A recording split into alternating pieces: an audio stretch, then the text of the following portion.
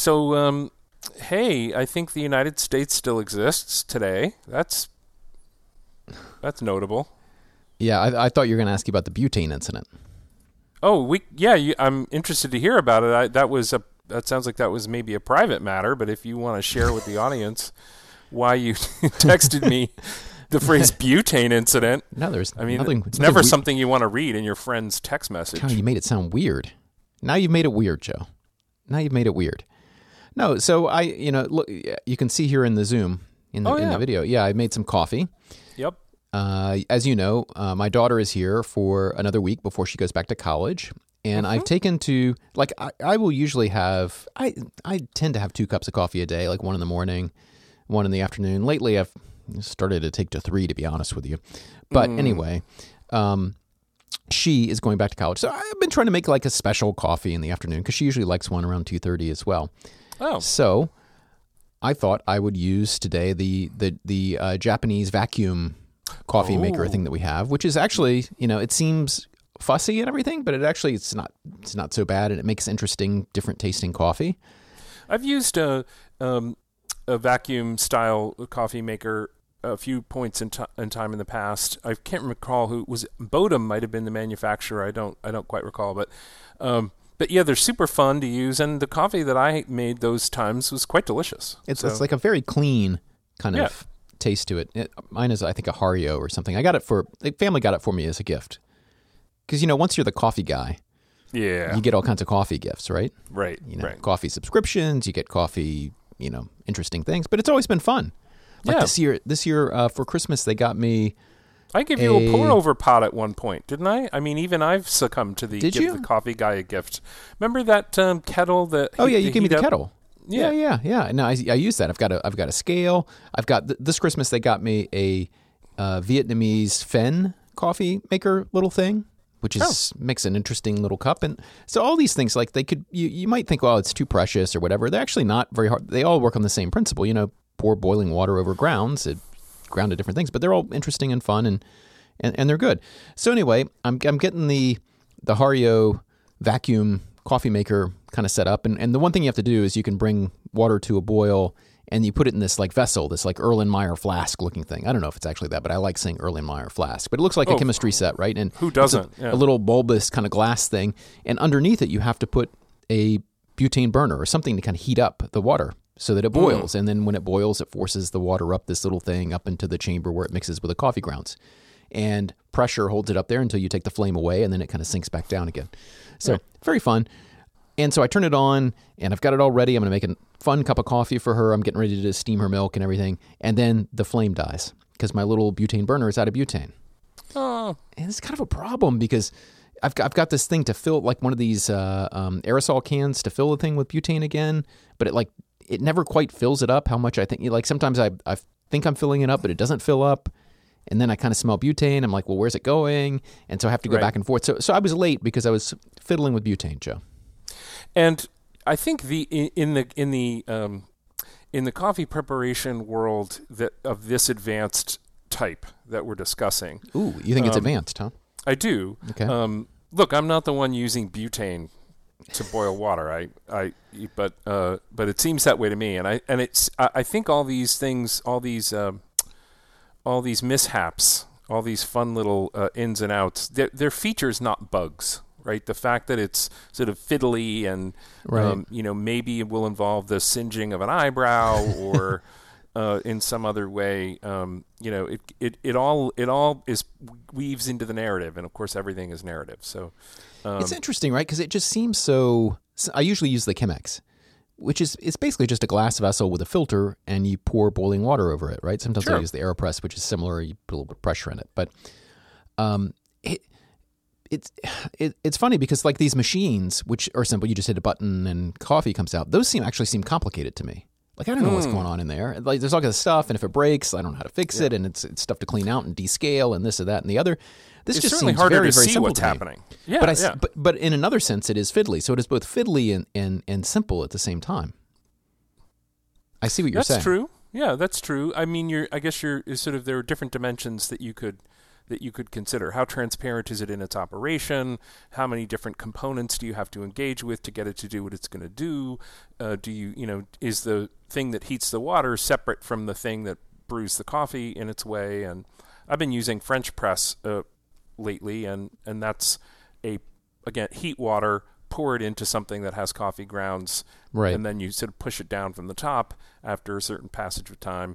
So yeah, all these different ways of doing it. That's the big boy AeroPress. That's how I think of the French press. It's the big boy AeroPress. And that's again, that's quite transparent in operation. Like I understand what's happening. It's right. Now I will say, in much the same way that I don't understand the circuitry and elements within the electric kettle that I use to heat my water. I don't understand, as you say, the sort of Mr. Coffee brewing machine, right? Yeah, that what's has going a on heating in there? element in there, and that's all that. But I don't understand the kettle either. Right. Like so it's sort of there's plumbing in there. There are pipes, though. It's there's some kind of timer. There's a circuit board stuck in there. I don't know how it all works, but it is interesting, right? Because the kind of fiddliness that appears from the outside that you observe in an expert. I'm thinking of someone like who knows cars, right? Someone who knows computers very well, and like I kind of know the latter well, but not the former. Like I don't know anything about cars. And from the outside, like I don't know, this gets kind of a trope, but maybe less so these days. But remember back to our childhood, it was always the car guys whose car was always breaking down. Like they knew how to fix it, right? Like they would be able to fix it. They'd have stuff up on blocks or whatever. At least in my neck of the woods, they would. But there would always be it's the computer guy who's always got like something to fix on the computer, right? And it may be that it's in either of those instances, and I'm neither of those persons. But it may be that in those instances, your willingness to have the things around you that break often is precisely because it's a function of the fact that you can fix it. I mean, I can't have a car that breaks down all the time because I can't fix it. Right. So for me to own such a vehicle would be really a completely, that would just be mishap after mishap. So the car expert can buy a rather marginal car because it seems like a fun project, and you would never buy a project car, would you, Joe? No, and for that person, it's not as marginal a car, right?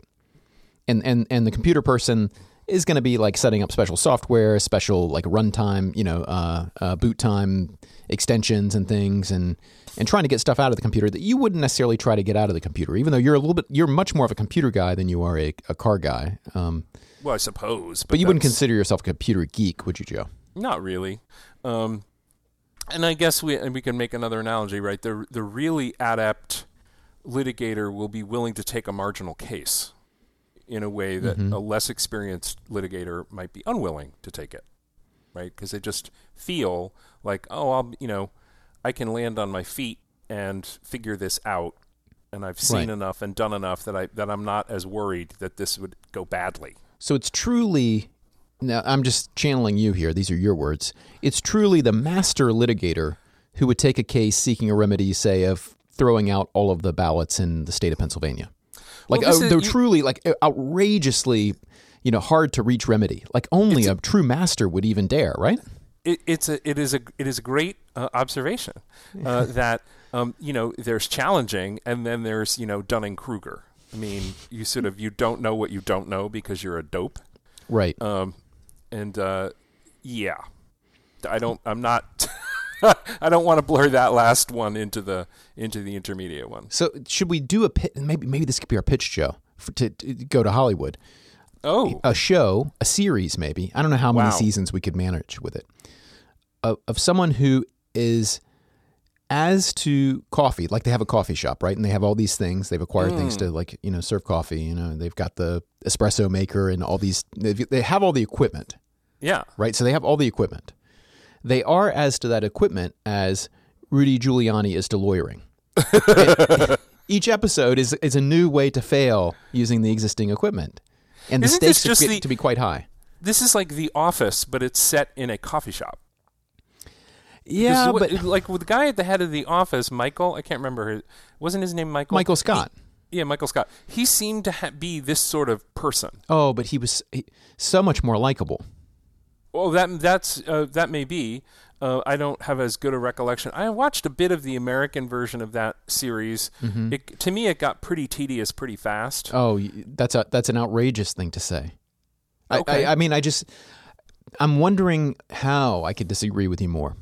I'm just trying to. I'm imagining here. If you see me zoning out here, it's because I'm thinking, like, what are some ways that Joe and I could disagree more? Really stew in it, Yeah. I'll let you just kind of marinate in that. It's weird because when I went back and watched the first episode, so many, people said, "Oh, the first season wasn't good," but like so many of the amazing jokes are in the first season. Like, he was talking about how he's not a racist because Michael Scott, like, he doesn't even see race. He's one of these guys. And he's not malicious at all. Like, he actually he so wants to be a good person, but he's so attached to being loved by everybody. Like, he just wants to be loved by everybody. It does seem and not in a bad way. Although that is his. That is his central defect. And so, like, the key thing is he's not a racist. And so he says, what did he say? In the words of Abraham Lincoln, if you are a racist, I will attack you with the North. With the what? An or? Oh, no, with the North. Oh, with... like the entire region of the North, Joe. Right. Look, I enjoyed the first 2 seasons, but the tropes, to me, got very stale, which let's make that all about my failings, more so than anything else. Look, that's not surprising. I'm willing if you're willing. Yeah. You'd be the first person to do so on this, and as in so many subjects. But, the fourth wall stuff, the in the room with doing the little interview with the person making the sort of purported documentary. Yeah. The Jim and God, what was the Pam? Jim and Pam and the Dwight Schrute insanity, and it's after 2 seasons of that, I was like, this is was really fun, and is now just repeating itself. Well, I can't. I mean, I haven't done a rewatch. I've only watched maybe 1 or 2 episodes back again.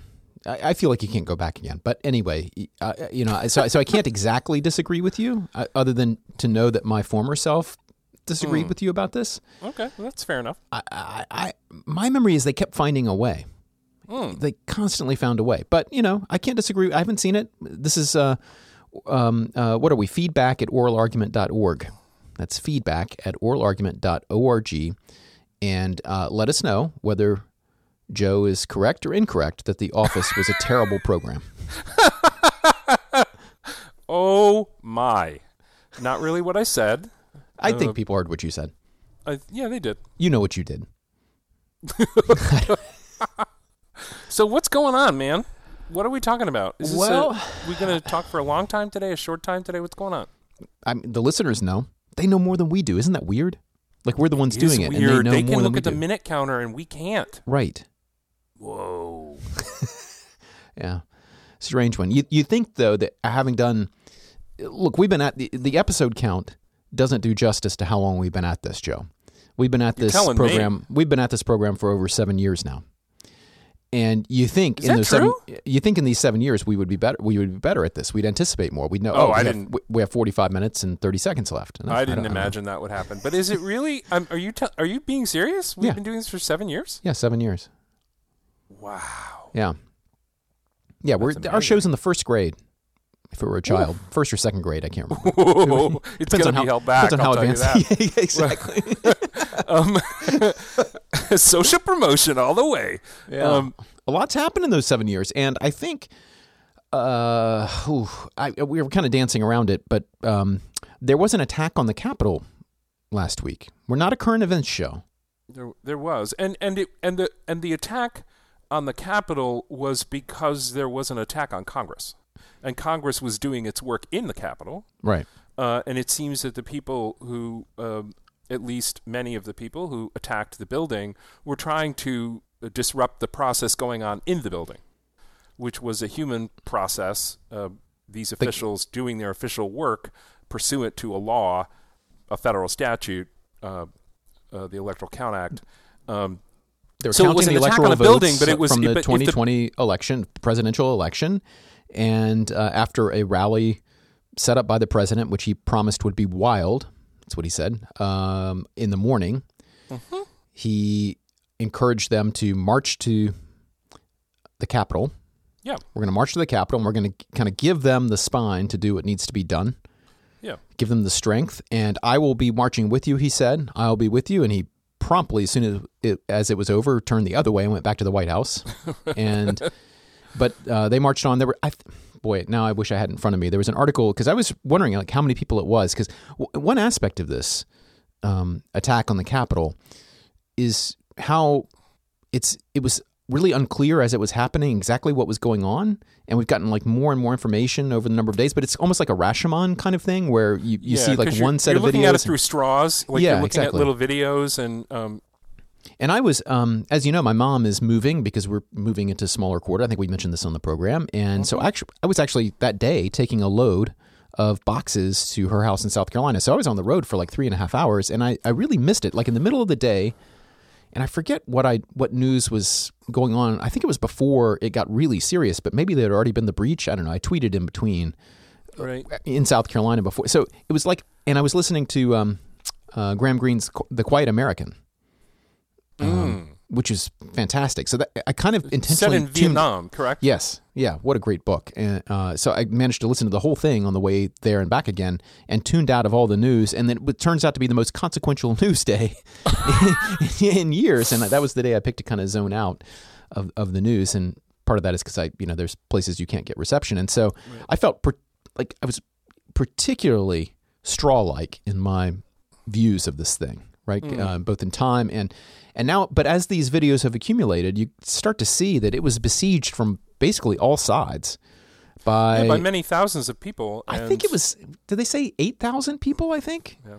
I think that I saw an article. The most recent article I said was like 8,000, and as they've gone through the timeline, in different reports, it becomes more and more apparent how there were mere minutes between the breach of the building and the getting to the safety of both the Senate and the House, the members of the Senate and members of the House, including Mike Pence. I'm not sure how quickly he was whisked out compared to the others. I forget. I don't have this stuff in front of me, but the woman who was shot coming through, that was mere minutes.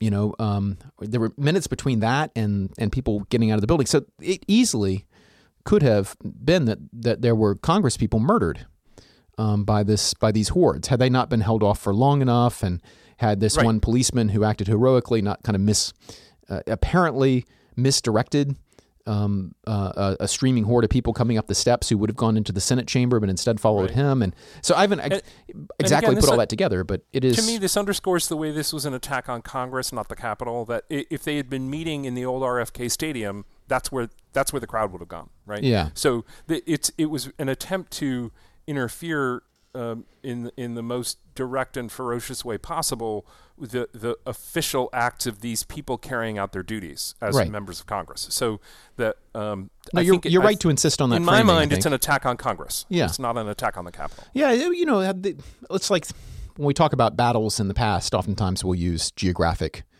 terms. The Battle of Yorktown obviously refers to something other than attacking, soil and water. But it's the play. So the venue for this attack was the Capitol, and the reason for that is because they were trying to attack and disrupt Congress. You saw the remarkable video of that the lady with the piano scarf that Stephen Colbert highlighted, who was like basically whining that she'd been maced. She's like, I got maced, and he's like, well, what were you trying to do there? And she's like, we're storming the Capitol. It's a revolution. And yet she's upset that she got maced. So yeah. So here we are. Here we are, and then there's been a decisive shift in the mood of the country. It seems like it should go without saying, but it doesn't because it's not unanimous. But I would say as decisive a margin of Americans as you'll find in favor of anything these days seems to condemn the assault on Congress and condemn President Trump's role in exhorting the crowds to march on the Capitol. And so you see things like companies cutting ties with Trump, companies saying that they're no longer going to donate to politicians who denied the electoral results. There's a move to impeach and remove the president. There had been talk about using the 25th Amendment by the vice president and the vice president and the cabinet to remove Trump, which would effectively remove him till the end of his term because of the way that works. We can talk about it if you want to. And then Facebook, Twitter, YouTube, pretty much every social media company has booted Trump. And in some cases, they booted some other people as well. Right. People have been calling for this for a long time in response to various tweets and provocations by the president on Twitter in particular. I'm more familiar with. But the concreteness with which he was exhorting what amounts to violent mob rule and the rapid approach of the end of his term, I think, tipped the balance in the direction that they took, and I understand why they took it. Twitter explained it. I mean, they had a post, yeah, very unusual, explaining why they. And one of the reasons they cited was that there was continued exhortation and continued planning. Right. And they were worried about a new attack between now and the inauguration, and presumably thereafter as well. And they wanted no part of that. And and they're correct. There's been a lot of fomenting and radicalization happening on their platform, which is what people have been kind of talking about for a long time. Someone actually tweeted that it was a bad week for Trump because he was even booted from the settings app. There was a viral tweet showing all the different platforms that he's been banned from. And someone jokes that he was actually banned from the settings app because basically his phone is just a brick because none of the apps work for him. So a different version of that joke was, he even got booted from LinkedIn. I find that's impossible to believe. Ouch. And of course it's not just him or any other particular user. Parler, I think it's called Parler. I think it was originally meant to be what I heard. And of course, we should use our professional show here, Joe, to repeat things that we've heard that we're not sure about. I heard that it was originally meant to be called Parlay, but then it was kind of like they just assumed people were going to call it Parler. So I think it goes by Parler. Like parlay, that sort of meet and confer idea of parlay. I don't think isn't it the verb for to speak in French? I thought it. Well, so I think in English you would use a Y, but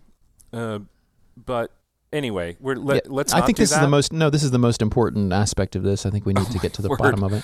Anywho, of course that application with a web interface relies on things like Amazon Web Services and other sort of internet infrastructure.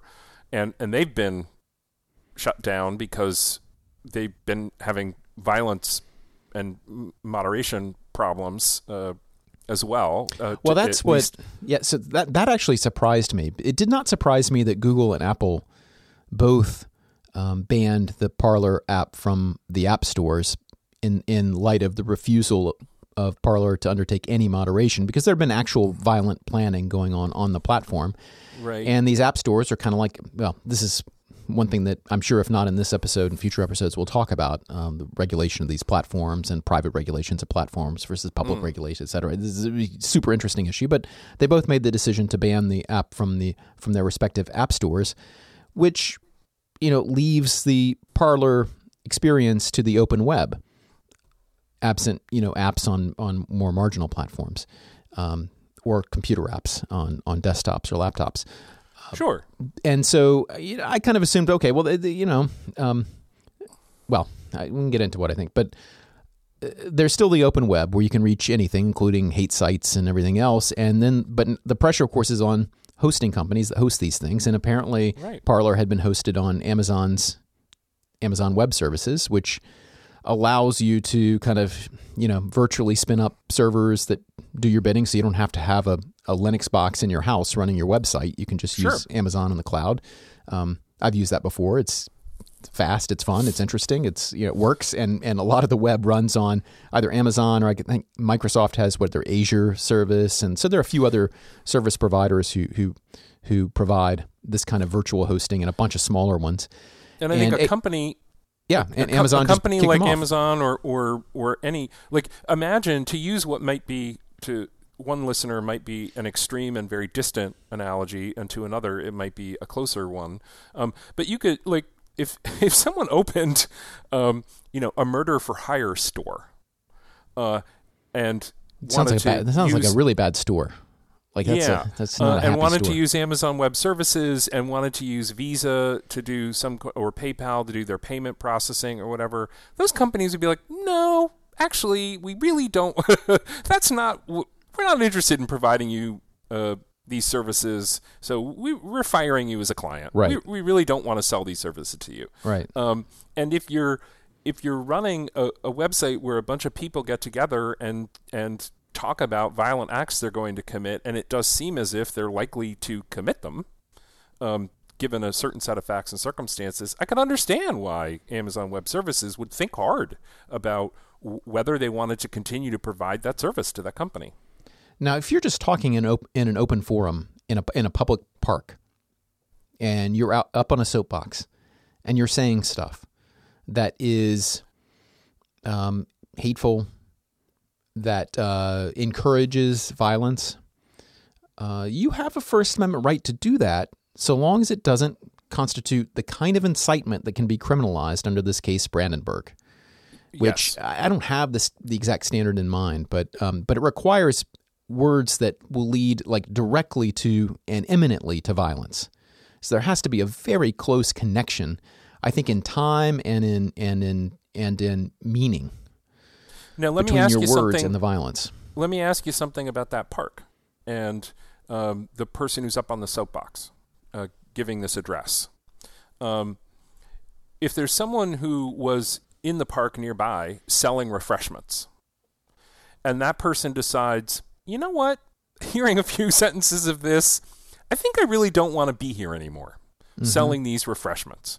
Because that makes this a more interesting place to be. Someone could get a cold drink and listen even more intently as this person spins out this garbage that I don't agree with, and I don't want to encourage other people to stay around here any more than they otherwise would. And I don't want to associate my brand with this. Yeah. And so that person packs up their cart and leaves. Okay. Right? Yeah. I don't think we would say that person's decision has any of the same dimensions as, for example, the public park's decision to have speaker permits or have that soapbox corner of the park where people can stand up and give their talks, right? The issues, it's not that there are no issues, it's simply that they're quite different, it seems to me. And the Amazon Web Services decision is more like, to me, the person packing up their refreshment cart. Well, I think I disagree. I think that the Amazon Web Services is more like the park. But it's a private park amid other parks. And, there are lots of recreational facilities in towns that are not public parks, but which are open to the public. We usually call them public accommodations. Yeah, I didn't want to change. You started with public park, and I didn't want to change that. I wanted to leave that the same.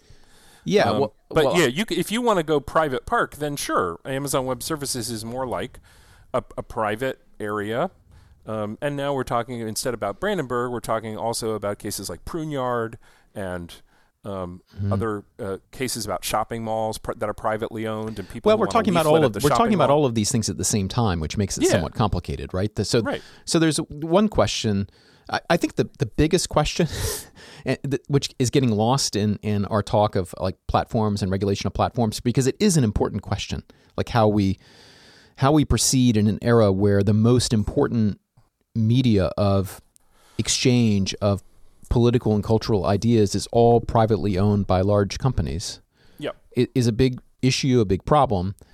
What should not get lost, and important caveat, an important part of the thing that I'm about to say. In other words, an important kind of what's the word I'm looking for? An important fact, a generative fact of the problem I'm about to talk about. So, but we should not lose sight of the fact that the main problem is that a bunch of terrorists stormed the Capitol, many of them trying to kill members of Congress and certainly to disrupt their business. Like, that is far and away the biggest problem.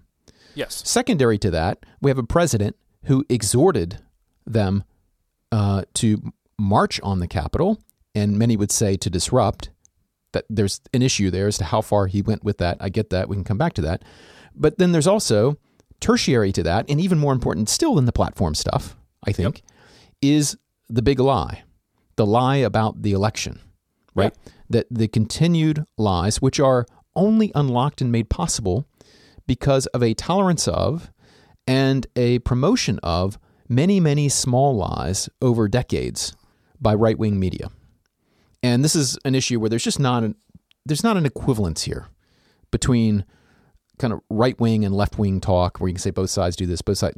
No, there's a straight line from Rush Limbaugh to Fox News to now Newsmax and in these even crazier networks like OAN, which promote a constant stream of lies and a blowing up of these non-controversial. Some people call them non-controversies. That was a phrase I particularly liked, where the Swift Boat Veterans for Truth, the Obama's a socialist, Obama's born in Kenya, Benghazi, all of these things, right? There's just a constant stream of garbage. Right. And it has become tribal to latch on to the latest piece of garbage and to just note how no one else is talking about it. And to have these strong feelings about these pieces of garbage, and those feelings themselves provide the justification to keep talking about the garbage. And it just becomes a spiral, an ever energetic spiral of garbage that people become attached to. That spiral gets focused on and swirls around, most specifically, whether or not the November election was a free and fair election. I mean, I think in terms of big lie, that, and I think Timothy Snyder the other day in New York Times published a piece called "The American Abyss," and it was about this. It's about what you just described, and about the way that the focusing on this refrain of garbage lies on the election itself, right, and what that would mean for whether or not the person who is currently the president ought to continue to serve as the president after January 20th, really brings to a sort of a boil the things that resulted in last week. Yeah. Yes, and it was like everything, the whole garbage ecosystem led up to the point where the big lie was possible. The big lie is the one that, if believed and if acted upon, would destroy electoral democracy. Right, we install Trump as dictator. Like, that's, to me, almost the definition of the big lie, right? It's the one that ends it all. And it was, I remember 4 years ago, someone said, like, this is from another country, had either on Twitter or somewhere else written, maybe it was in a book, like, you never recognize your dictator. People never recognizes this dictator. Like, you never recognize them coming, right? Because they come out of the old ways, right? And they take advantage of the defects of the old ways, and then they make a new way. And, it's similar to this phrase, which I think had a disputed origin about how American fascism will come not, wrapped in a swastika, but with an American flag and a cross. Mm-hmm. I don't remember exactly the way it was phrased. But plenty of people recognize this guy for what he was, called him out for taking America to the precipice of the big lie, and then he told the big lie. The crazy thing is, it was not a surprise that he would tell the big lie. No. Everybody knew he was going to tell it even before. The only question is, which states is he going to say? He himself said he was going to tell it, right, in advance. And then he picks the marginal states and says, these are the states where the bad stuff happened. What bad stuff? Well, this and that and stuff and things. Right, and what makes it specifically so American is that he comes to focus that on cities rather than rural areas, and cities especially where many African American people live. Right. That's what makes it sort of uniquely American. So yeah, so it's all twisted up with the original sin of chattel slavery. Combined with this like Manichaean worldview of good guys and bad guys, like it's just enough to identify the bad guy, right? And you just know there are these shadowy bad guys in big cities who are throwing out ballots or doing this, so much of it is projection because Trump himself is so Manichaean, right? I mean, he's just like, but right. But there is that. It's a very simple worldview, and all people ever need to understand is that the other side is bad and will do anything. Right. And once you understand that, then you go issue by issue, and you can figure out. You're just primed to accept this, right? There were videos of these people on the Capitol attacking journalists, which were very disturbing. Yeah. And as this one journalist is kind of being pummeled through the crowd and trying to get away, there's at least one decent person among this group, at least semi-decent, who helps the person get away. And everybody's going, "Are you Antifa? Are you Antifa?" Like throughout the crowd, because they just assume like Antifa is infiltrating. Like, I even had someone on my Twitter the other day, talk about like, well, how can Antifa do this and that? And I'm like, it just flips the bozo bit for me. Right. Like, what is Antifa even? Right. It's just a level of insanity, but it's just another one of those words, another one of those touch phrases that they have, right? And yes. Antifa, socialism. So what are we Benghazi. here today? What are we here today talking about this? Well, I thought it was important, but if we're going to talk about the platform stuff, not to background the huge, huge political problem that is irrespective of platform, but which kind of the modern array of platforms may have made. May have exacerbated, right? It may have made something possible which wasn't possible before, made it easier what was harder before. I don't know exactly, but we shouldn't back off. Those were means to an end, not they weren't. That's not the end itself. They were means to an end. But so was the character of Ted Cruz and Josh Hawley, and undoubtedly, and what's his name in the House? Why am I blanking? House Majority McCarthy, right? I mean, so. You've got your. I've just in kind of slamming this Manichaean view of politics. I have to admit to having a little bit of it myself because these three are just bad guys, right? I mean, in there's a more nuanced story to tell about cravenness and everything else, but it is, it's there. So you fundamentally have to decide. I think with respect to them in particular, or any other particular official. I mean, you do have to decide. And again, this point. Snyder made this point in this piece, American Abyss. You do have to decide, and connects to the larger point you were just making as well. You have to decide about where you are on this question of truth and facts. Mm-hmm. And you just can't. You might think you can noodle that in small ways, and you probably can. I mean, I'm old enough to understand the. How are you today? I'm great. Like, okay, we can. People soften things all the time, right? But I don't try to claim I'm standing on my hands when I'm standing on my feet. I don't try to claim the cloud is that the sky is brilliant purple when it's blue. And the problem with Hawley and Cruz and McCarthy is they're on the other side of that divide. They're telling little lies and big lies, and that's the. You can't be. You said Manichaean. There's you can't be so open to pluralism that you say, oh yeah, one of the things pluralists should talk about is whether there should be pluralism. Yeah. No, I don't think that's true. Like there actually are limits. Is this Popper's paradox about the tolerance of intolerance? Whose paradox is this? And I don't remember who. That's interesting. I don't remember who that it's associated with a particular thinker, but it is. I mean, it is a difficult challenge, but I think it's difficult only if you lose sight of the fact that that pluralism, for example, is valuable because the alternative is sectarian strife and death. Yeah. Not to put too fine a point on it, but that's what history teaches, it seems to me. So you really can't be even-handed as between. Yeah, the idea that it's all about power and one way of looking at little laws is in what are they in service of, right? So what ends do they serve?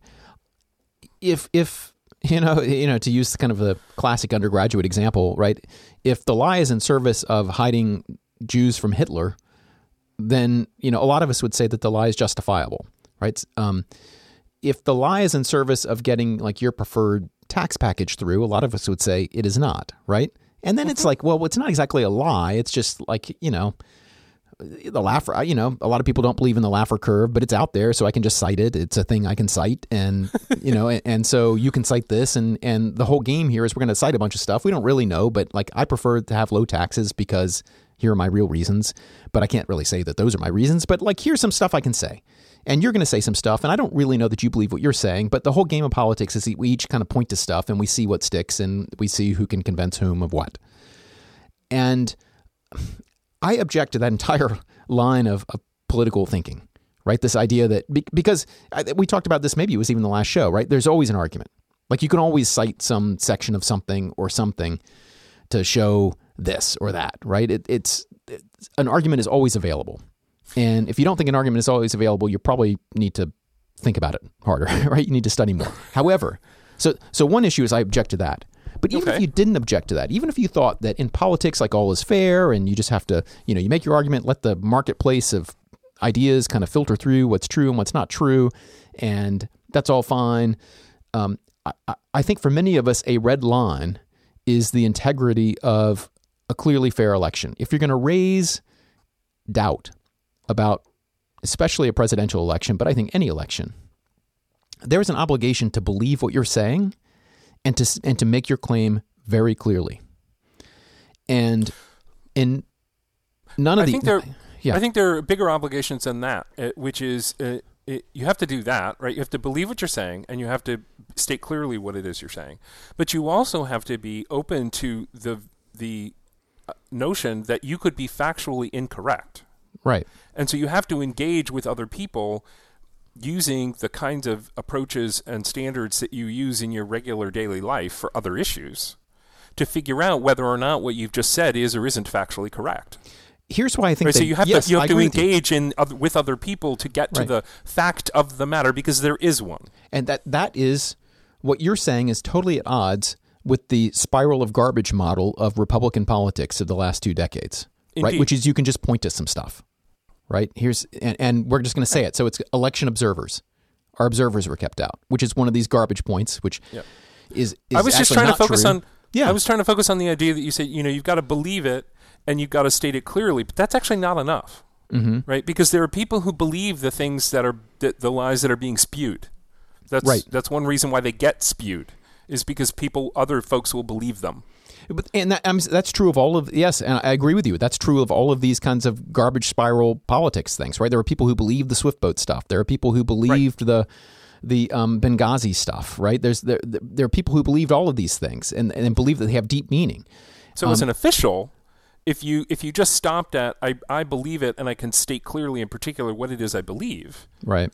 That actually probably covers a lot of people engaged in a lot of crummy, what I think is really bad and corrosive behavior. And but I don't think it captures quite what Cruz and Hawley are doing here. I mean, I have a hard time believing. Now, I'm willing to say, okay, maybe you're not lying. Maybe you really are this ignorant about it. And you have Cruz prides himself on being a champion debater, and the whole culture of debate maybe is something that we need to look at. The whole culture of the way that we talk about public issues is a game. Like maybe we need to think about issues way more seriously than we have before. And maybe we should be training young people in taking these issues very seriously and not just thinking that it's something you could argue either side of. Now, that goes against the grain of not only college debate, but also law school. It's another interesting thing that relating to the comparison you drew before about the difference between, or the contrast you drew before about, if you were lying to a Nazi about the location of a Jewish person hiding in your house, right? Yeah.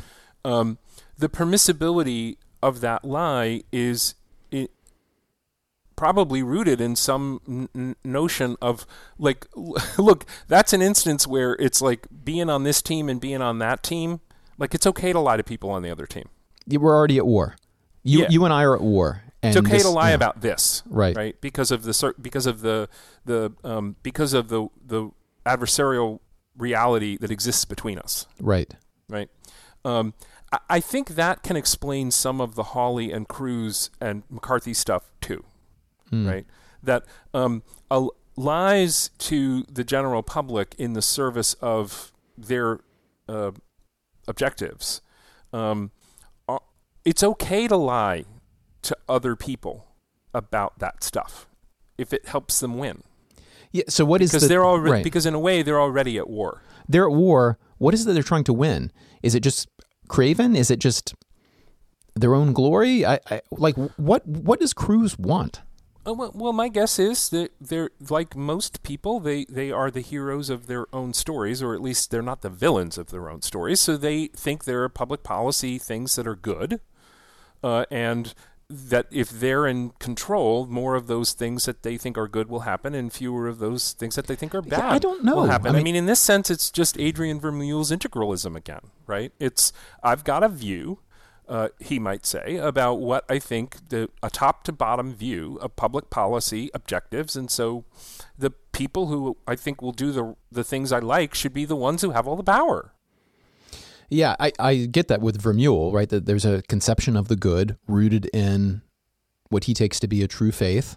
And there is, we're badly off track of achieving it. And there's a certain form of governance which is necessary for achieving it. And we should try to get to that because that is what is good.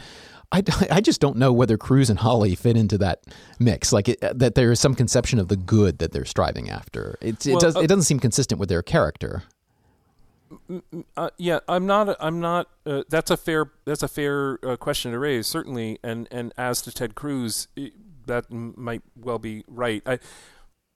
I guess what I've got ringing in my ears is an interesting op-ed today from a person who studies religious conservatism as an ideology, and was describing the various public speeches and position stuff that Josh Hawley has done over the last the last several years. Yeah. And it sounded, for all the world to me, like Vermeulean integralism, quite explicitly. Yeah. A sort of us and them, conservative Christian, a battle for power because our values need to be instantiated, that, there aren't multiple goods, there is a single good. Oh, was this the one, I only saw a snippet of this where he, like years ago, railed against, who was it? Some, I don't even know who it was. It was some early thinker. Oh, no. Yes, the Pelagian heresy. Right. As I think they would describe it. There we go. Sorry, I almost ran out of battery there because I had unplugged my computer, Joe. Oh, boy. Show could have come to an end early. Yeah, that's not good. What I find interesting, though, is because we've talked about this, I think, before on the show, at least in person, we've talked about it live. Like, what would Mitch McConnell, what does he want? He was like, for me, it was like very hard to explain. He just battled vociferously and continuously and unendingly for judicial confirmation, like in seeming bad faith, in my mind, right? Well, I see in my mind. I don't want to put too many caveats on it because it was absurd, like what he did with Garland and the other and it's interesting that he stands up at the beginning of the when the Senate and the House go in their separate chambers to have the discussion about the objection made to the Arkansas slate of electors. Excuse me, the Arizona slate of electors. Yeah. McConnell starts. He's the majority leader, so he gets to speak first, and he gives as crisp a statement of how this is all garbage, right? as he's ever given. What a speech! I mean, it was very principled, right? I mean, like we can say all we want that it's a low bar, like not to support the end of electoral democracy in the United States, right? But shows a transactional approach for him that I think does not describe what Cruz or Hawley were doing. Well, I think everything else he's done up to this point has been very transactional and mystifying to me as to what would the America that he wants really look like. But what came through in the battle for America a few days ago was this red line that we just talked about, right? He has maybe the whirlpools of garbage are acceptable means of debate about ordinary policy. right? We can talk about socialism, and we can talk about this and Antifa and all of that, and and we can use these symbols to trigger kind of right-wing reactions. So, and he probably sees the other side as doing this too. We can debate, and I would, about the degree to which we do, but he may think that's acceptable for ordinary policy. But what came through here is a clear red line for this kind of debate when it comes to electoral democracy. Now, would that he would have done this months ago, right? Which he well could have. It would have, a week or two after the November election, when the president and those around him were making the big lies, right? The McConnell speech would have been just as accurate and appropriate to the moment then as it was last week. And maybe he just miscalculated. Yeah, all I can think is that they miscalculated. You know, there were these anonymous reports of staffers on the Hill saying, you know, why not just let the guy, you know, he's wounded, let him blow off steam, and you know, this will all go away, and the humor him approach. Which I thought was absurd. Like, what in his past would ever indicate that would be how he would go out? But maybe they really thought that, and they miscalculated. And this speech was like, okay, he hasn't done that. It's put up or shut up time, and this is my red line. So I don't know if that was it or not. So again, why are we talking about these guys? So we're just trying to bring us back to some sort of, well, we're just talking, Joe. This is oral argument. We're just talking. It doesn't have to be toward any end. No, that's fair. I mean, we're just you and I have not talked about this. You and I have not talked about the attack on Congress, as you put it, which I think is apt. So in a sense, you and I are just processing this right now in real time. That's fair. And I've talked about it with. It's interesting. It's Monday. This was last Wednesday. I really haven't talked about it with much of anybody. Yeah. I mean, well, what are you going to say? And we're all in our, we're still. I mean, COVID, for Pete's sake, is raging as hard as ever, and in our community harder than ever. Now here in Athens, and the students are about to come back, and so it's just, waves of bad. We are in our literal bubbles. I say literal. Right. If you assume a house is a bubble, that's kind of where we are. So yeah, I haven't. So I don't feel any particular need to do anything original here or hit any particular topic with you today, because I feel like we just haven't talked, and I'm frustrated about it, and you are too, and and the House. I mean, so part of the frustration is what do you do with this guy? Like, how can we cross these red lines and not immediately come together on what needs to be done, right? Which is, this guy's clearly dangerous. He's a doofus. This is Trump we're talking about now. Obviously a moron, obviously dangerous. That's obvious to any thinking person right now. And he's also not doing anything, right? It's not like he's in office and he's got this crazy side, but he's also presidenting, right? He's not presidenting at all, and he's dangerous. And these are several points, not one point. You're naming a number of characteristics of him. If he were a non-dangerous doofus, and I'm sure there have been presidents who were non-dangerous doofuses. Then clearly we wouldn't be in the soup that we're in. Right. And if he were dangerous and a non-doofus, the soup might actually be quite a bit more acidic. But and still boiling, but we're in the situation that involves him, so he has this unique ability, the sort of the toxic narcissism, which bends everything back toward him, right? And et cetera, et cetera. And the toxicity is indicated.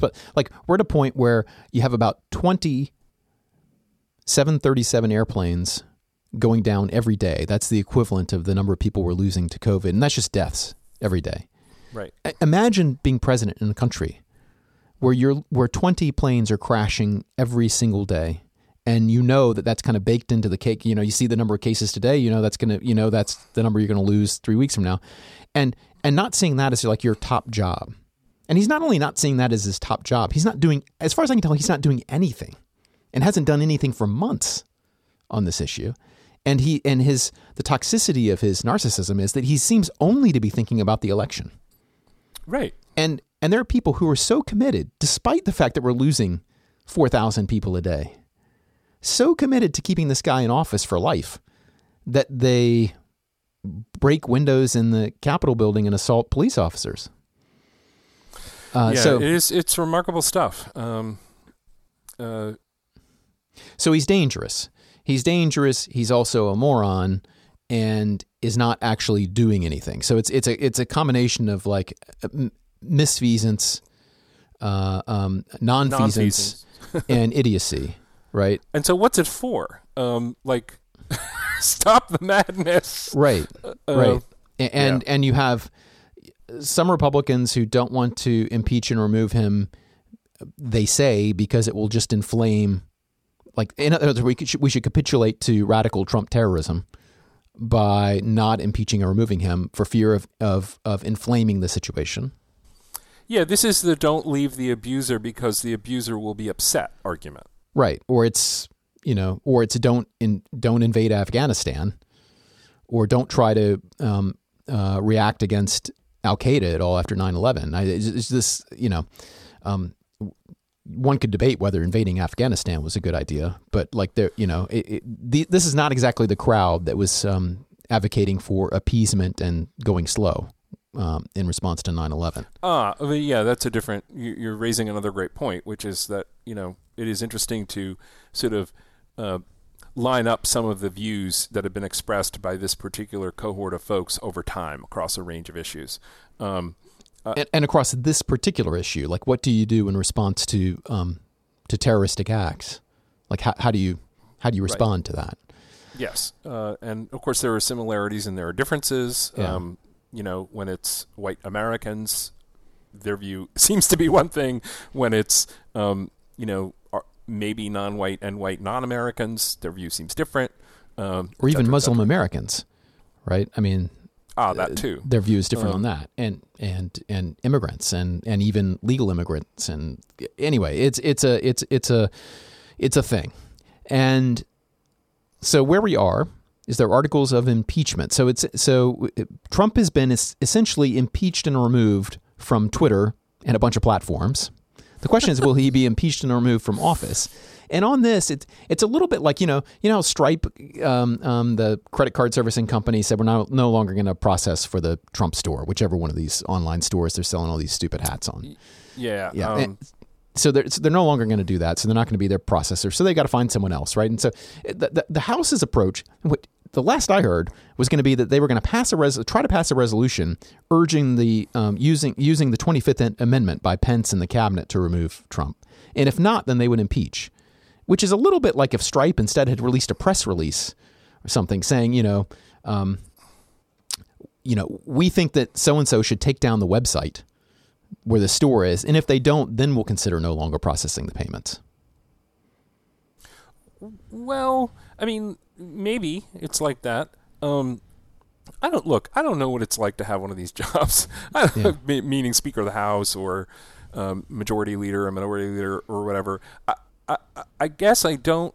I guess when there are multiple ways to cope with the problem, and the problem is as profound as it is, and part of what you're trying to do is act with dispatch, right? I think you could say to yourself, a really important thing here is to make sure that whatever we do works. Yeah. And so if it would work quickly if he were willing, the vice president and a majority of the cabinet to trigger Section 4 of the 25th Amendment, a process which unfolds over a period of time and includes 3 weeks for Congress to deliberate about what to do, that period which would exhaust the remainder of the president's current term, given that under the 20th Amendment, his term ends at noon on the 20th of January, full stop.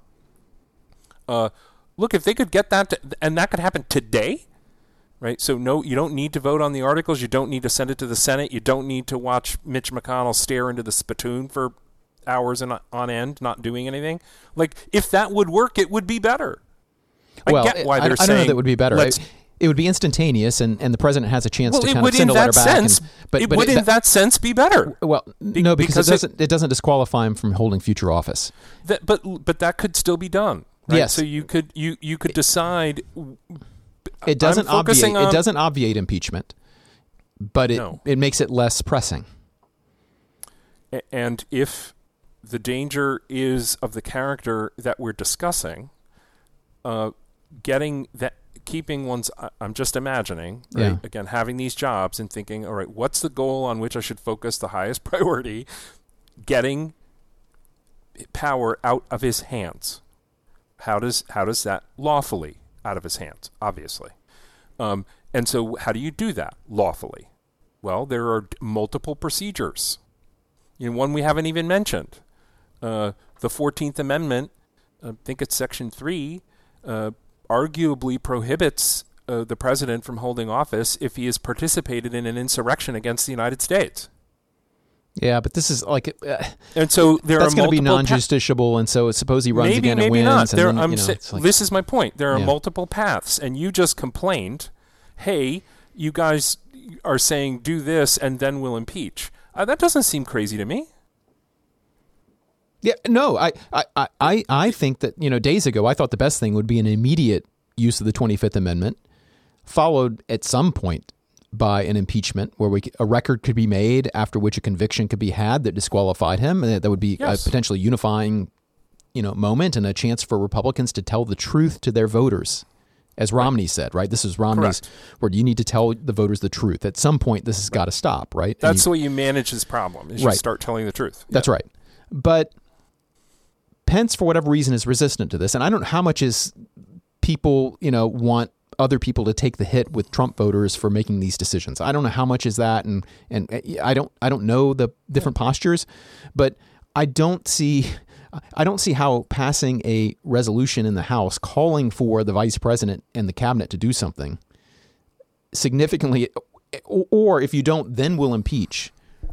I'm trying to imagine the set of circumstances where this is the optimal response, and I'm not seeing it. Here's one circumstance. Members have told the Speaker privately that they will not vote in favor of the articles of impeachment unless it comes after that resolution you just described. But that just backs up the question: what is the member who says that thinking?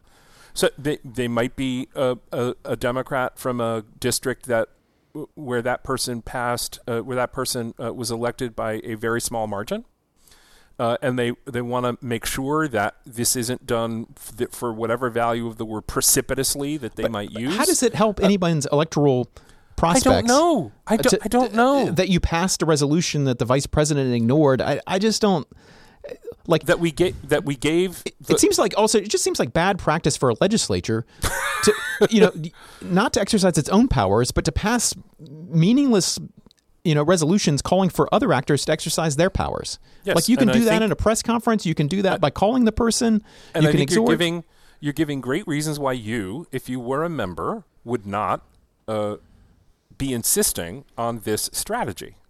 I guess part of what I'm trying to suggest is one thing that I think when I see strategies in Congress, especially strategies that aren't what I would be inclined to do. Yeah. I think to myself, someone must be insisting on that. Because it seems kind of weird. And so I'd like to know who might be insisting on it and why. Like, it raises questions for me. It does. Its weirdness raises questions. And those questions are about, like, who thinks this is the important thing to do first? And who is unable to talk sense into that person? Like that's well, that's a different matter. Well, no, it's a different matter, but it's part of the same question, right? So, overall, in the end, this is a big boy job, right? And yes. Nancy Pelosi's got a big boy job. She's got, and God knows it's hard, and there are lots of moving parts, some of which we don't see, and so she might be doing the absolute best that can be done under the circumstances to minimize the risk of civil war and all kinds of problems. Like I don't know, or but it even just seems simply to consider getting a majority vote in favor of a thing.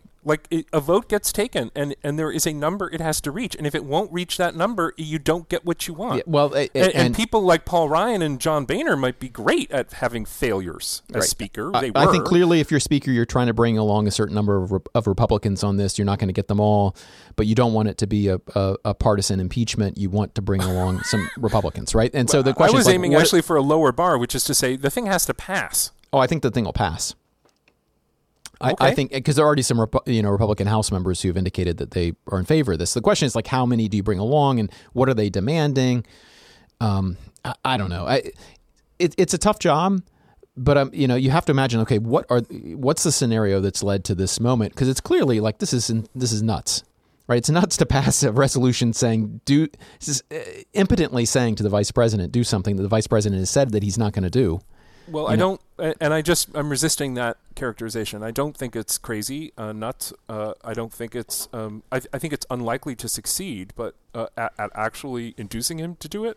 But it is as clear an official last clear chance as can be given, and to someone who thinks that giving him that last clear chance in no uncertain terms, with an article of impeachment sitting on the desk right behind it. So if someone thinks that's important, that it's character. It's just like they should have done it last week. They should have done this on Friday, right? For my money, this has all been going too slow. Yeah, way too slow. This thing should be Thursday and Friday. Period. Way too slow. So the other issue I want to raise here, because I tweeted about this, Joe, hoping someone who knows something would inform me on this, and no one has, and so I put it out to the listeners and to you. And that is this issue of the Senate. McConnell issued this memo about when the Senate could consider could hold a trial, because their session is ended and they're just having these pro forma sessions in which, by rule, no business can be conducted, and they can only dissolve these pro forma sessions by unanimous consent. Mm-hmm. You're familiar with this memo? Or you heard about this? Yeah. Which is kind of amazing to me, because what's amazing to you? Well, one, let's just suppose that this is true, that the only way that the Senate can come back and do anything is with unanimous consent. That means that no matter what happens in the country, a single senator could disable the Senate from legislating. And that seems to me insane. Well, no, that is the way the Senate proceeds. That's the way Senate business is conducted.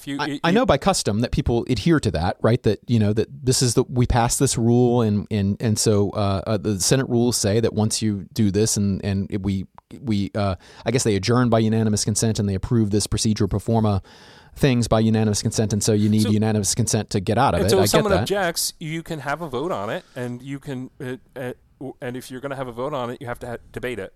And if you want to end debate on it, you have to get cloture. So there's a way to do all this, of course. It doesn't mean unanimous consent because magic. It means unanimous consent because the alternative is we'll keep following these other procedures that we have. Well, because this is the rule that we have adopted for this, and so you have to change that rule to get out of this. I understand that. So I guess if there were a real emergency, they could get out of it. But this is kind of what I was asking. If 51 senators showed up, and passed a resolution declaring themselves to be in session, notwithstanding any other rule, and notwithstanding any other rule, here's a bill that we're going to pass, or maybe we'll pass a rule specifying what our procedures will be for this trial and starting a trial. I assume that would be okay. Like, is there? I realize that it violates Senate rules, but this is 51 senators saying, notwithstanding any other rule, here's what we're doing. Yeah, and I suppose what would an expert in Senate procedure say about the series of rulings that it would take, right? Because if someone stands up who doesn't agree with those 51 people and says, I object, right? Okay, so we're going to hear debate on that. And that you're back in the chute that leads toward a cloture vote. Right? Oh, no. They say 51 senators then say, no, we're not going to have any debate. Right. And then the chair is going to have to rule on that, and there can be an appeal from the chair, and that gets decided by the there is I'm sure an expert on Senate rules could tell us there is a procedural road that would lead to the place you have described. Right. And I just think that what I'm asking is, how long is that road? To the extent that the 51 senators are clear that notwithstanding any other rule, here's what we're doing. It's just that they rarely say notwithstanding any other rule here. Normally they would proceed under the rules or seek to change a particular rule, right? Yes. Like if they were going to nuke the filibuster, they would nuke that particular rule. That's my impression. But in an extraordinary circumstance, I don't think the Senate's at the, is at the whim of Tommy Tuberville, as to whether it's going to come back in session to deal with, say, an attack by a foreign invading force or something like that, right? I mean, nor do I. Right. I guess one way to describe the situation that we're in is that the current office holders do not appear to think that our situation is grave enough for them to proceed in a different way. Right. Or they would be proceeding in a different way. That's my conclusion. And this memo appears to say there's no way we can come back into session. But with the caveat, that's got to mean, while we're popping off, that has to simply mean there's no way we can if we proceed as we usually do. Right. Because if they proceed as they usually do, that's correct. Which is another way of saying I don't think that we should deviate from how we normally proceed. Of course it is. In other words, I don't think that we should come back and hold this trial, which is basically just basically just an argument on the merits that we shouldn't hold a trial until later. Yeah, and while we're on the subject, why do they need a trial at all? Well, we all saw because the what Constitution we saw provides for it. But okay. What a trial need not be. So the question is, under the Constitution, do you have to afford the president a chance to, the question of what is the content of it? That's a much better way to say the point I was trying to make, which is that, it's defining the word trial. I mean, trials in the United States in state and federal court have summary procedures, where it's a question of law. There aren't disputes about fact that are material, and you simply go right to the legal question.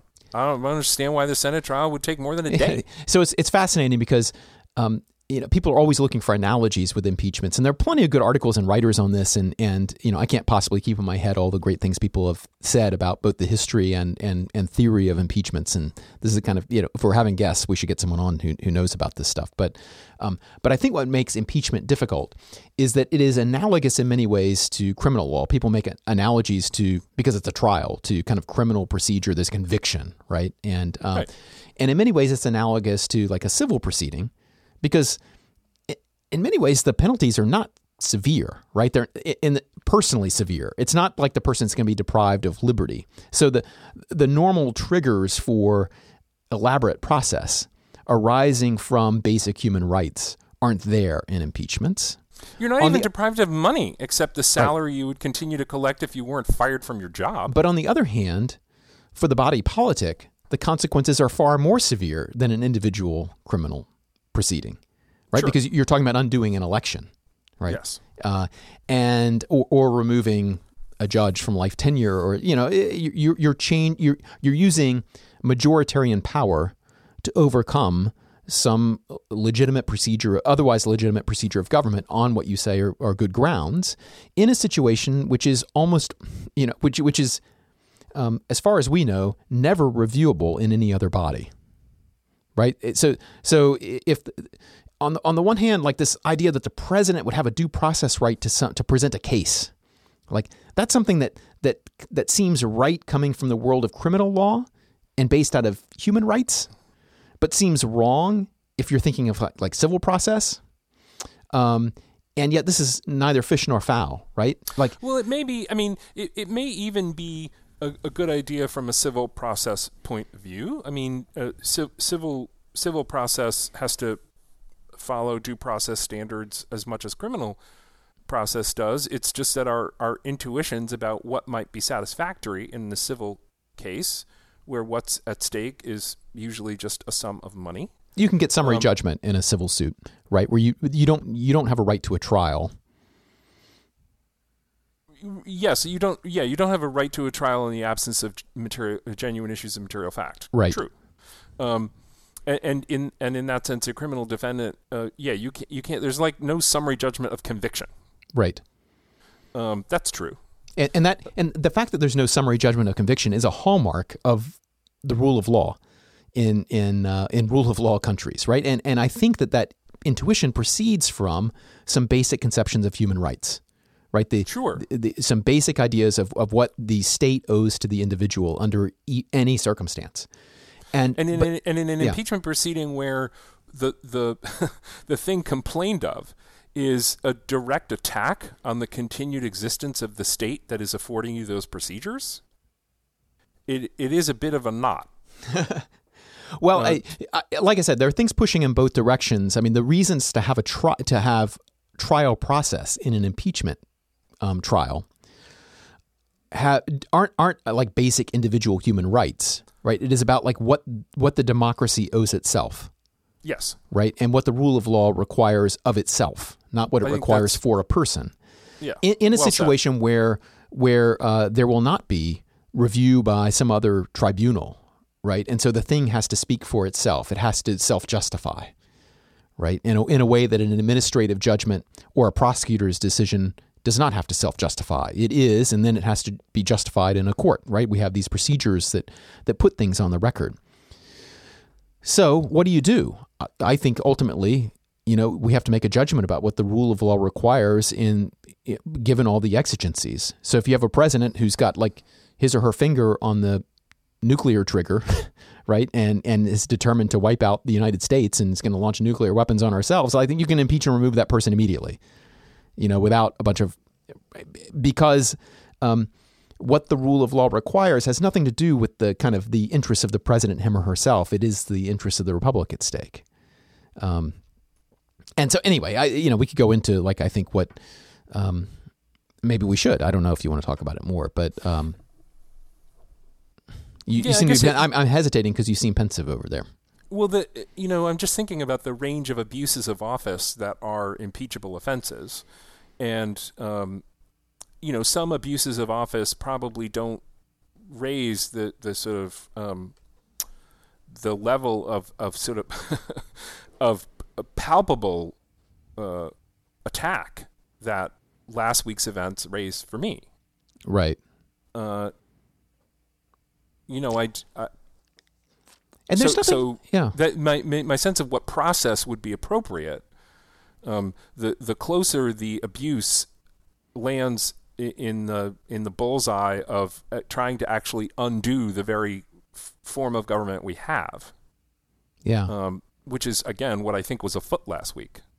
But I think you'd agree that normally, though, you wouldn't favor snap impeachment convictions. Like, certainly you wouldn't want to see them normalized, right? I mean, you would want to see... No. But I also don't want to see normalized a losing president's effort to seize all the reins of power. Well, this is the way... I don't want to see that normalized either. One other aspect of, if we're going to use the criminal analogy that occurs to me, is in criminal law, to the extent you have these exigency concerns that are competing against your human rights concerns, there is an ability to hold the person pending the trial, right? It's like, someone's accused of murdering someone else, right? They have a right to a trial. They have a right to make their case. The government can't really punish the person until the case is made. And yet, in a nod to reality, we don't let that accused murderer just wander around town, maybe murdering other people, right? Like there's this balance that's struck in terms of like holding them and depriving them of liberty, perhaps erroneously, but this is the best we can do. Yeah. And there's nothing like this is maybe the 25th Amendment point, right? There is nothing other than the 25th Amendment which would temporarily pull a president's power for the duration of a trial. Mm-hmm. And that is the kind of lacuna into which this problem falls, right? The trial process is too slow. I mean, how much more damage can he do in the next week and a half is part of what we're wondering here. But and the larger problem, larger than all these, is that we're in this context where we're trying to use separation of powers mechanisms to deal with separation of parties' realities, and so a lot of this stuff just is an ill fit. Yeah, and might not have been at some point in the past, but now is fundamentally. Right. Yeah, there's kind of an internal Senate dynamic that is more important than the Senate versus president dynamic. And all the procedures are set up to adjudicate the Senate-president dynamic rather than the Senate-Senate dynamic. And where that internal Senate dynamic is partisan in nature, and everyone knows the party of the president and the party of the senators who were in either a majority or minority. Right. Well, so I don't know. We could go on for another couple hours about other issues, but I feel a little bit spent. This is a we're processing things together out loud episode. There's no problem with that, is there? This is not a problem at all. It's not a problem at all. I think we usually wind up having conversations that are more productive of insights than this one has been. But that's thanks okay. a lot, Joe. Thanks a lot. I'm just trying to share my best insights with you. Okay. But we're all just sort of struggling. Okay, I'm struggling. This is all madness. Yeah. At a very basic. This was sort of your point earlier about let's not lose sight of the larger picture here. Mm-hmm. Like we could talk about Amazon Web Services telling Parler to go pound sand, but right. and regulating internet platforms raises lots of interesting questions, which by the way it does. But gee golly, this is a very bizarre time, and it's bizarre because of this madness that we're talking about. Yeah, you've got issues. You've got like 20% of the country, which on a word would turn with weapons against the rest of us. You got another 15% or so that could possibly be motivated in that direction, and a partisan system in which that's more than enough to win a Republican primary. Right. And so you end up with this reality denying public sphere where instead of debating subtlety and different ways of looking at the world, it's, our issues are so stupid. They're just dumb issues. This is you're reminding me of a point I wanted to make about, and you brought it up again today about the sort of there are always arguments thing. Yeah. Yeah. And I've been thinking about this a lot as an educator in a law school that's about to go back into session, and I think that in particular in legal education, where part of what we're trying to teach our students is the way to advocate effectively within the bounds of conventional legal argumentation. Mm-hmm. To understand that the contours of that when they see others do it, and use that as a way to learn how to do it for themselves. Right. There's always an argument point, and the way that can be sort of deployed cringingly in exam context or otherwise. Like a thing that I try to focus on, although I'm less consistent about it than I probably should be, and it's something that's been on my mind a lot lately, is helping students see, because I think we tend to focus a lot in the conventional casebook methodology of law teaching for doctrinal courses. Mm-hmm. I think we tend to focus a lot on the parts. The reason why there's an argument thing comes up so much is because we tend to focus on the cases that are hard. Right. Because that's what appellate courts tend to focus on. Right. And at least appeals that we want to teach. Like if there's something to teach, it's because smart people disagreed about it. Yeah, and the nature of the disagreement is in the fact that opposed sides could both view themselves as likely to win, mm-hmm. which is what makes it hard to come to an agreement absent getting a court to tell you who wins. Right. Right.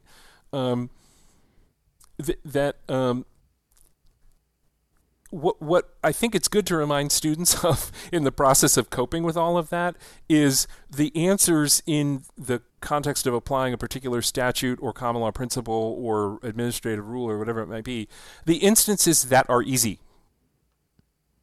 Right? Well, this is the Larry Solem criticism of the crits, right? The indeterminacy crisis piece that we've talked about before, where one of the arguments against the crits' focus on legal indeterminacy is, in fact, there are lots of easy cases.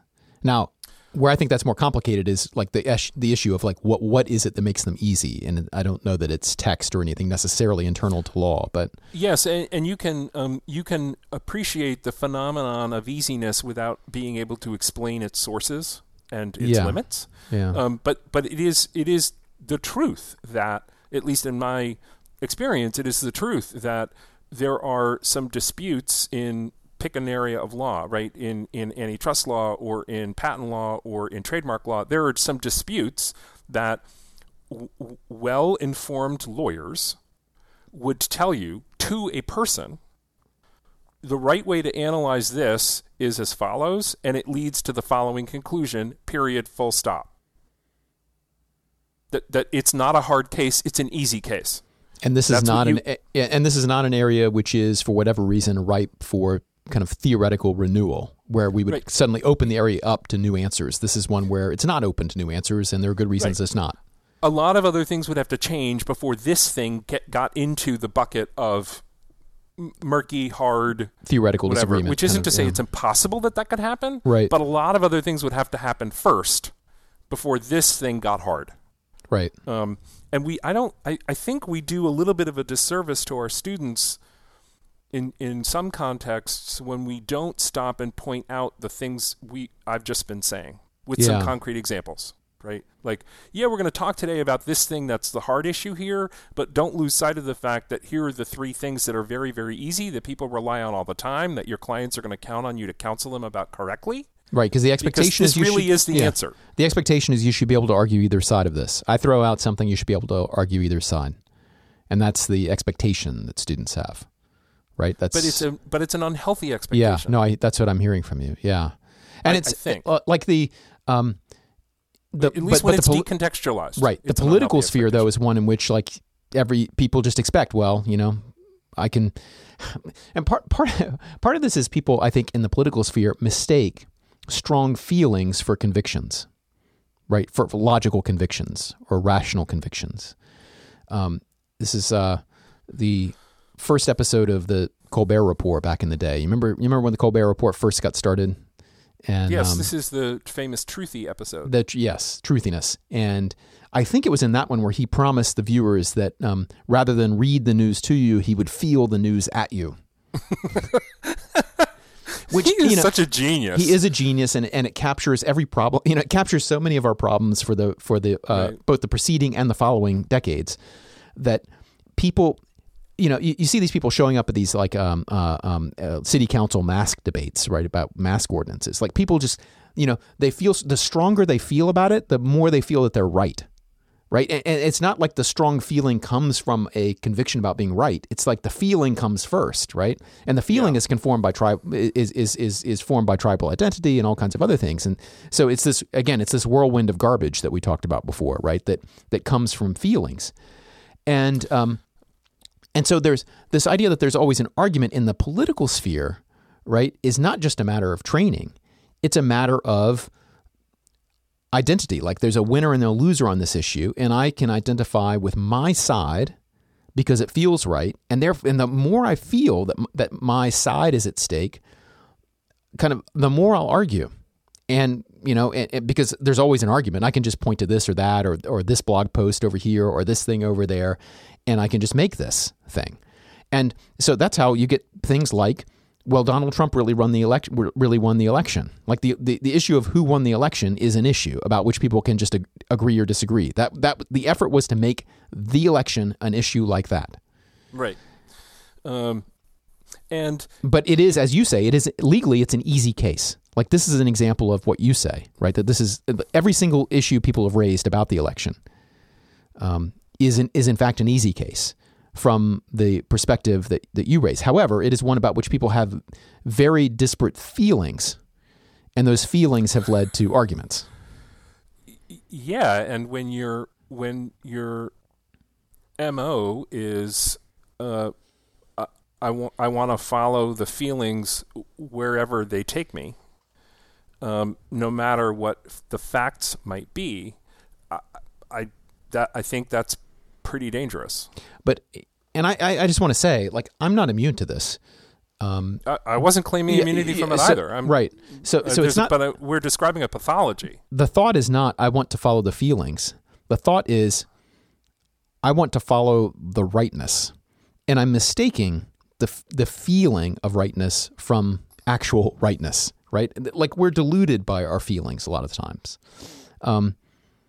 Like I've said on the show before, like even when I was a mathematician and I would have a proof of something, right? Like you would feel the proof you would feel the answer almost before you got to it. Like you would feel, that's it. And there's this feeling associated with it. This is how we human beings work. We respond to feelings. Yes. And the feelings either scaffold, or I'm not sure exactly how it, you can describe it in different ways. But it's really hard to disentangle those things. And I think one of the problems is that we have a political culture in which the feelings are just kind of freewheeling without any, engagement. But But the reflective using reflection to try to disentangle them is important because for as true as it is that if you get near something rotting and the smell makes your face start to crinkle up, you go with that. Back away. Don't put it in your mouth. It's probably going to hurt you. That's real. Mm-hmm. And having that coexist with the fact that another group of people getting power and doing a thing on a policy basis that you think just seems really, really wrong, right? Might make your face curl up in just the same way or close. It's not the same thing. It's not the same as the rotting food. Mm. And you have to, I have to, we all have to engage in enough reflection and consideration to not just let it all be what smells good and what smells bad, metaphorically or literally. Well, I think that's a show. I think we've said it all. Hawley and Cruz should resign. Trump should be impeached or removed. There's what else are we going to do here? We've said it all. We've said it all. I think that's a show. That's just not true. We're going to have another show. We didn't say it all. That's true. We will have another show, but not right now. So yes, I think that's a good call. All right. Well, I'm going to hit stop.